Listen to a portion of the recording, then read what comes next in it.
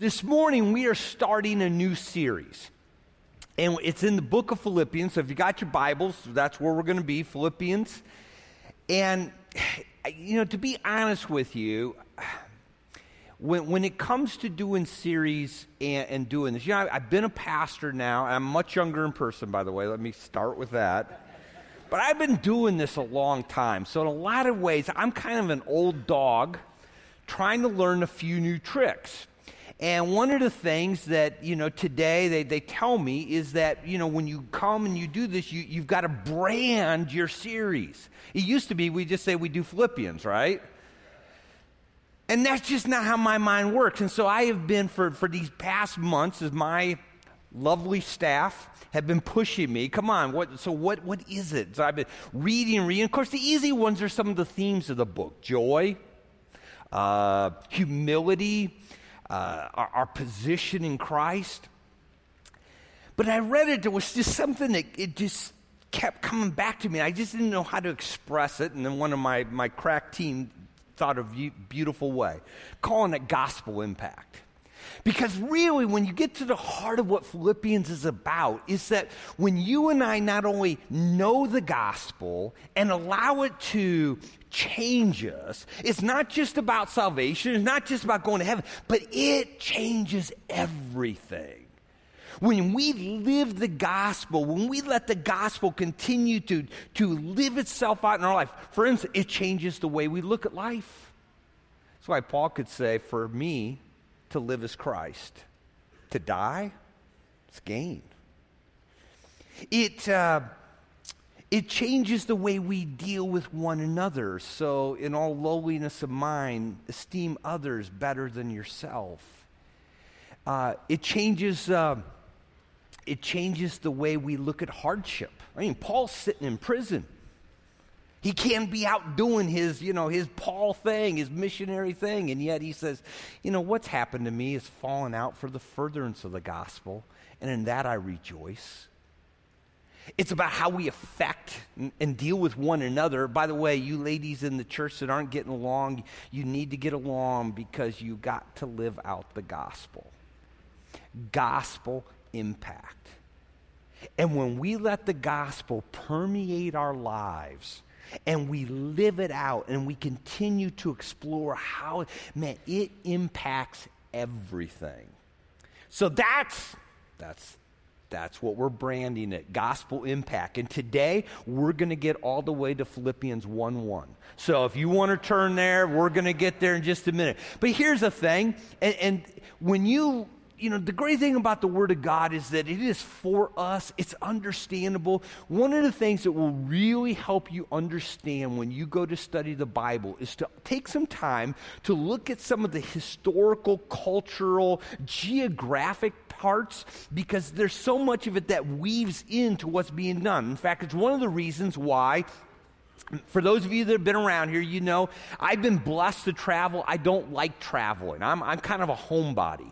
But we have started about every 2 years, we do take a trip, because I want to take anybody here who wants to go to Israel. Because when you can get to Israel and you can see the geography and you can begin to understand some of the culture and the historical significance, it'll make the Bible come alive. So I want to start this morning with talking a little bit about some of the historical, geographic, cultural background of Philippians. And to begin with, let's just talk a little bit about the city. The city of Philippi, it's in Macedonia, there in Europe, and it was originally actually founded by Philip, who was the father of Alexander the Great. It was conquered by him back like 365 BCE or something like that. And being the humble guy that he was, when he conquered this city, he gave it his name. So it was named Philippi. And then in about 160 or 165 BCE is when the Romans actually conquered that part of Europe, and it became under Roman rule. But for our thinking and kind of what's going on here with Paul, you almost got to fast forward to about 42 BCE. There's some people that you probably know in history but play a major part here. There's a man by the name of Octavian. You maybe know him better from the Bible as Caesar Augustus. A guy by the name of Mark Antony, remember him in history. And then the two guys that actually killed Julius Caesar, the Caesar of Rome, which is Brutus and Cassius. Brutus and Cassius, came against Octavian and Mark Antony in a battle in this area. And Octavian and Mark Antony were able to defeat them. And so this came then under their control. And what Octavian did is he then established Philippi as a Roman colony. By that, it means that it wasn't just part of their domain. It's just that everybody in the city was a full Roman citizen. It was just like living in Rome. And because it was now a Roman colony, what he did was he made this the retirement village for many of his officers and his soldiers that have fought with him in battle. And so this was a place where they would live, and they would live in freedom and be just like Rome, but Rome was getting overwhelmed with people, so that's what happened. Then, a few years later, Octavian and Mark Antony actually squared off in battle. Octavian won that. That's why he became Caesar Augustus. And he then took the military people of Mark Antony's army. He also allowed them to come and to live here. So that's a little bit of the background. Now, one of the things you got to know is that it's a major city because what Rome was known for was building highways. And so all across the peninsula here of Europe, of course, you can see Italy. You cross the Adriatic Sea, and now the Egnatian Way goes all the way through, and guess where it goes? Philippi. And it's going all the way to Asia. So this is a major place. Now, with that as a background, what you have to understand was the city was very loyal to Rome. I mean, these are former soldiers, and even more so to Caesar, because he had given them the city. He had raised it in status to be like Rome itself. And so they were very loyal to him. Maybe explain some of the things in the book. Back with Caesar Augustus, he began to introduce something called emperor worship, where you had to, along with all the other gods, worship the Caesar. Nero's in power now. He didn't do that in Rome, though there was more of an emphasis out in outlying areas like this. But that sense of what it even would become a couple Caesars after him, where actually you had to go once a year, throw a little incense on the altar and say 3 words: Caesar is Lord. Now let me ask you, if you're a Christian, can you say that? No. Now again, we're not sure that was happening yet here in Philippi, but those were some of the strong strengths that were coming. And this city was very aligned to Caesar. And so when now all of a sudden, no, Caesar isn't Lord. In fact, maybe explains a little bit, Philippians chapter 2, for this reason, God has given him a name that is above every name, that at the name of Jesus, every knee will bow and every tongue will confess that Jesus Christ is Lord. Yeah. And so that's a little bit of the background of what's going on. Now, we know that the city itself was founded by Paul on his second missionary journey. And this is all laid out in Acts chapter 16. I wish we had time to go read it. It's a very interesting story. If I can just surmise it for you, Paul and Silas, on this second missionary journey, went to go see the churches in Turkey or Asia Minor that Paul had started on his first journey. And when they got done with that, their desire was actually to go north. What they wanted to do, they were in here, they'd visited these churches they had started. They wanted to go north into Asia, and God wouldn't let them. And then they had a dream of somebody over here in Macedonia, which is this area in here, saying, come and help us. So they took that as of the Lord. They traveled across the Neapolis, and then they went directly to Philippi, and that's where they began their ministry now in Macedonia or in Europe. And so as Paul, it was his MO, what he would always do is try to go to the Jews first. Well, this is primarily Roman and Greek. there's not a lot of Jews there. In fact, not even enough Jews to have a synagogue in the city. So where do you find Jews when there's not a synagogue? Well, on the Sabbath day, you go outside the city to the closest little river, and that's where they would meet for prayer. That's what we see in Acts 16. Paul goes there along with Silas, along with Luke, along with Timothy, and they meet a lady by the name of Lydia. Lydia was from Thyatira, which is Asia Minor, Turkey. And she was a seller of purple. She was a very successful business lady. And she is there, for prayer. They come, Paul shares the gospel. She comes to believe, and her whole household does. In fact, this is what it says in Acts 16. And when she and her household, by the way, we talk a lot about the word oikos here. That's what it means, her people. They had been baptized. She urged us, saying, if you have judged me to be faithful to the Lord, come into my house and stay. So she now provided for the food and the shelter for Paul, Silas, Luke, and Timothy as they began to minister. So as they're ministering in the city, the next thing that happens, so the first part of this church is Lydia and her house. Then, as Paul is ministering, there's a little slave girl there who's full of demons who claimed and had this reputation she could tell the future. Now, demons can't tell the future, but they can make things happen, so they can make it appear that they know the future.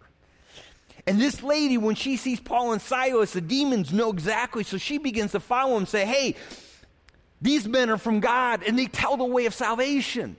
Now, what's interesting is that aggravated Paul. Why? I mean, wouldn't that have been nice? You know, she's announcing it for you. And I think it maybe is this idea that Paul didn't want the enemy getting any of the credit or any glory here. So after day, it says this is happening. He finally just turned around. He'd had enough. He commands the evil spirit to leave this girl. She's set free. Good story, right? No. Because her masters now know that they just lost their income. She can't, quote unquote, tell the future. So they drag them in front of the magistrates. They beat them with rods. They throw them into jail. They chain them to the wall. They put their feet in stocks. They charge the jailer to keep them. Talk about gospel impact. I don't know about you, but if that had just happened to me, I'd probably be sitting there saying, God, where were you? God, I'm out here serving you. God, you let me down. It's not Paul. They're thinking, man, you know what? God thought we were worthy enough that we could suffer with him. Hallelujah. They begin to sing praises. They begin to sing good grace. I don't know what they sang, but songs like that, like we just did. And they're having a hallelujah meeting. And about midnight, God showed up, and there's an earthquake. And the jail cells doors fell open, and the chains fell off the wall, and the locks on the stocks. And in fact, the jail would be right, part really of the jailer's house. When he woke up and he saw the doors are open, he knew it was his life for them. If they had gone, he was going to be toast tomorrow. So he's about ready to kill himself. And Paul says, no, don't harm yourself. We're all here. And so he grabs the light and he comes in, and it's not just Paul and Silas that are there. It's all the prisoners. None of them have left. They are amazed at what Paul and Silas are telling them about their God. And he asks this beautiful question, Acts 16:30, what must I do to be saved? And Paul gives this beautiful answer, believe in the Lord Jesus Christ and you will be saved and your oikos. Because they're all right behind him. And they heard the gospel, they believed. By the way, it tells that they went and got baptized. That's the thing. You believe in Jesus, you go get baptized. And so that's how the church of Philippi started. Lydia, her family. The jailer, her family. I'm going to suggest to you some bad guys that are sitting in the prison who just got saved too, and their families, and that's the church. And that's what's happening. Now, what you'll find about this letter is that it's a very personal letter. It's very warm. There's love. In most of Paul's letters that he wrote, like we just were studying 1 Corinthians, he starts with Paul, an apostle. An apostle. It's his position that he has. Notice he doesn't start with that. No, it's just Paul and Timothy, bondservants of Christ Jesus. You see, he didn't need to flash the apostleship card. They knew him. They loved him. They cared about him. And that's why this relationship that you see throughout this book is just so warm and so the church at Philippi had sent a gift. In fact, that's kind of what took place here. So he started the church. He went on. He did a third missionary journey. After the third journey, he went back to Jerusalem. He's arrested. He's falsely accused. They're going to kill him. He appeals to Caesar, which every Roman citizen had the right to do. And he'd always wanted to go to Rome to preach the gospel, so he's just going to let Rome pay for it now. You know, that's the way Paul worked. So he ends up in Rome under house arrest. Remember the highway? So word gets back to Philippi. Paul now is in house arrest in Rome. We looked last week in 2 Corinthians, a church that had a lot of poverty, but they gave a gift. They sent it with Epaphroditus to Rome to help Paul pay his living expenses. Paul writes this letter back to them, thanking them for his gift and encouraging them in their faith. And the thing that he starts with here is about identity. So let's read verse 1. Paul and Timothy, bondservants of Jesus Christ, to all the saints in Christ Jesus who are in Philippi, including the overseers and the deacons. You know, the first thing that the gospel does, you know, it not only forgives us, it not only changes us, but it gives us a new identity. And that identity that Paul here expresses about he and Timothy is this idea that they are bondservants, the idea of a slave, that they don't belong to themselves, they belong to Jesus, that he's their master. Now, to be honest, here in America, because of our horrendous history of slavery, this is almost a repulsive thought to us. But it wouldn't have been to them. That wasn't their context. In fact, it would have been a thought that Paul is pulling on in a positive way, not to be pushed away from, but also to speak to things. So, like for instance, the first thing when you think about being a bondservant, of being a slave of someone, is humility. It's humble service. It's about serving somebody else. So here's Paul sitting in prison serving the Lord, but he's in prison for serving the Lord, but he's not complaining, he's not grousing, he's rejoicing in the Lord. Why? Because he's just a humble servant. He's just doing what God has asked him to do. He's just following the master. Humility. It picks up the theme, by the way, that he's going to pick up here in chapter 2 when he says, hey, don't do anything out of selfishness or strife, but in lowliness of mind, prefer one another.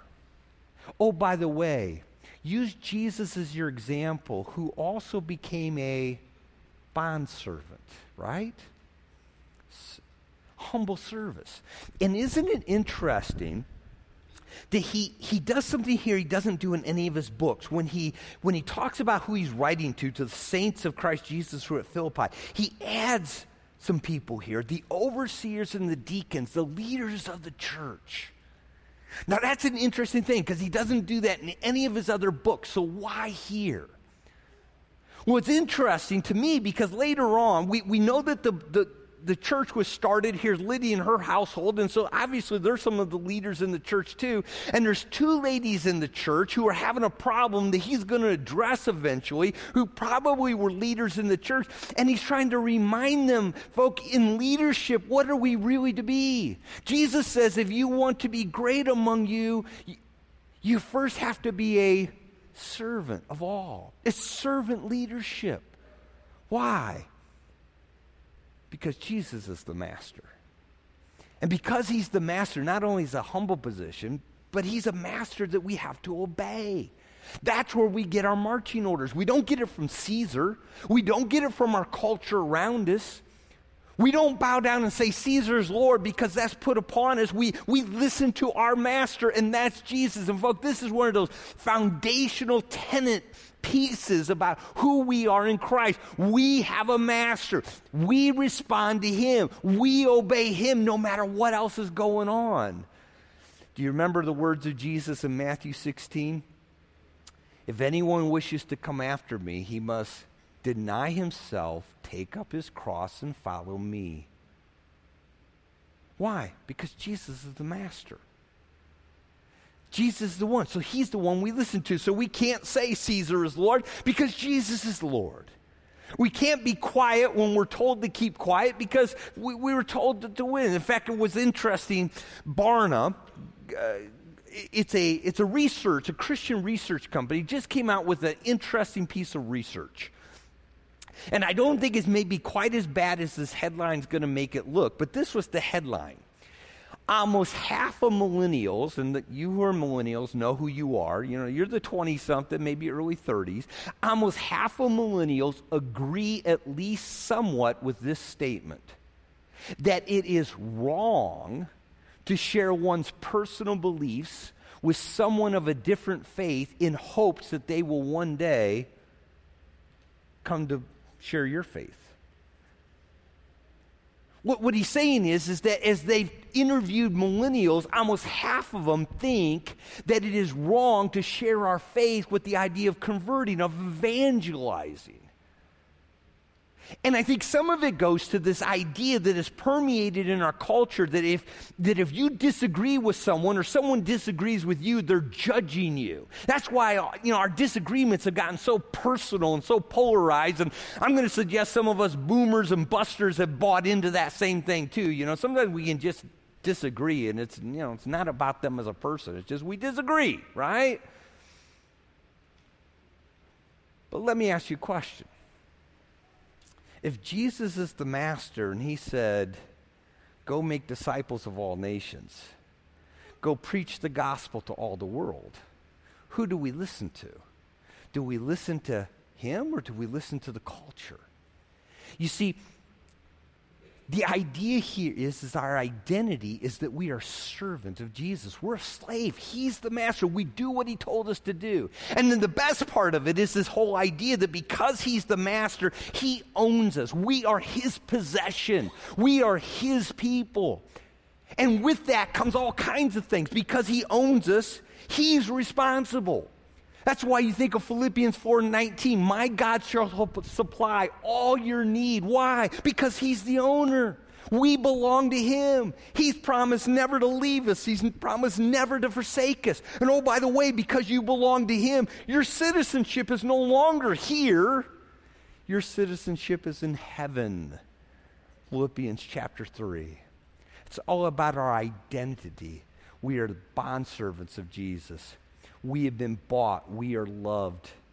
Do you remember what Paul said in 1 Corinthians?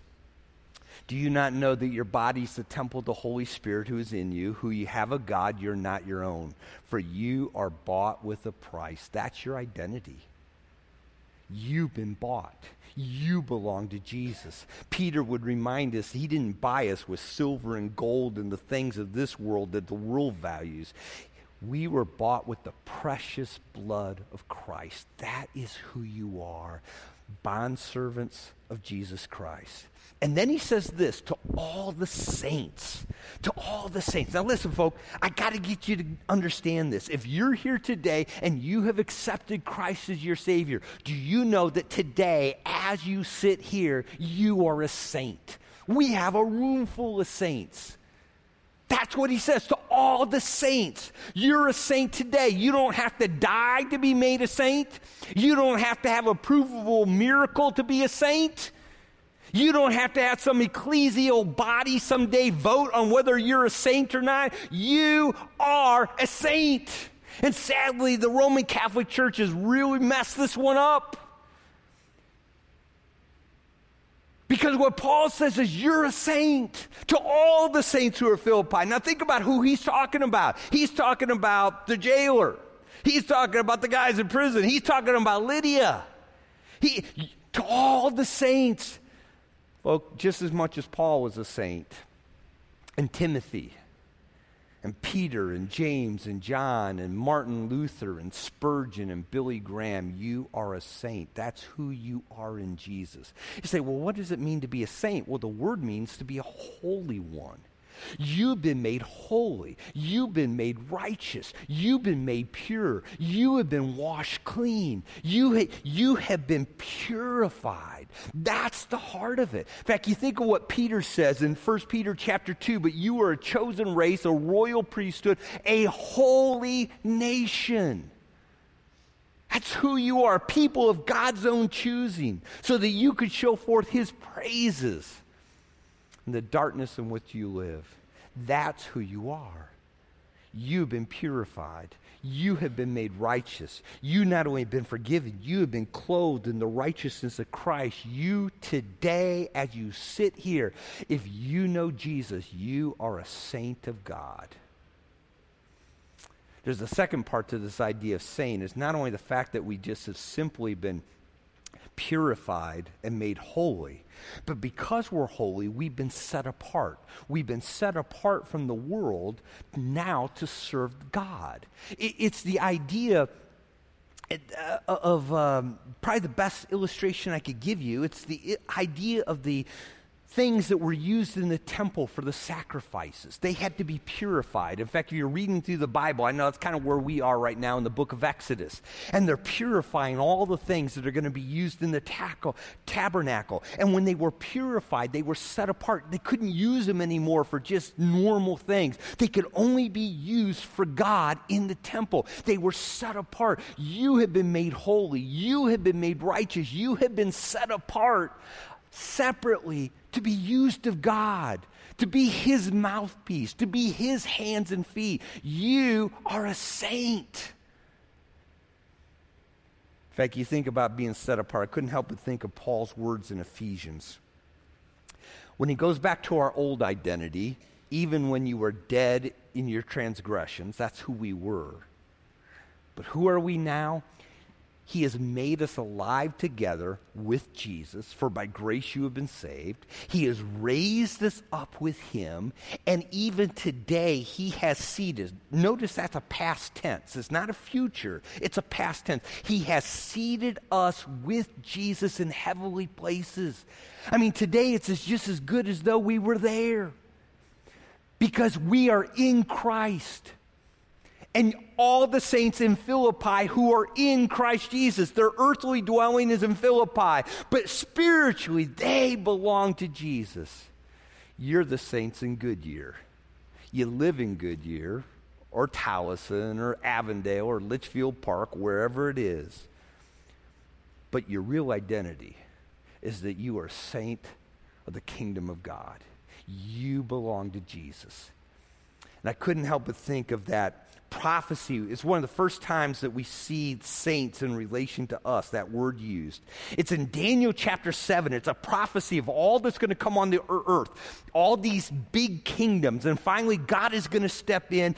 The Son of Man is going to come, and he is going to establish his kingdom. And this is what it says in Daniel 7. But the saints, the holy ones, the ones set apart, the saints of the highest one will receive the kingdom and possess the kingdom forever, for all ages to come. Folk, Daniel was talking about us.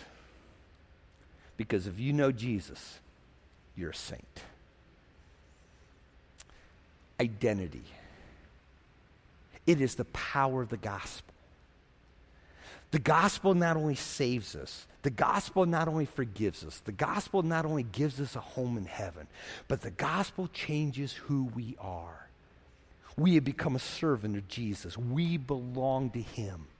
That speaks to humility. That speaks to following after him. That speaks to the fact that we are his possession, and we're saints.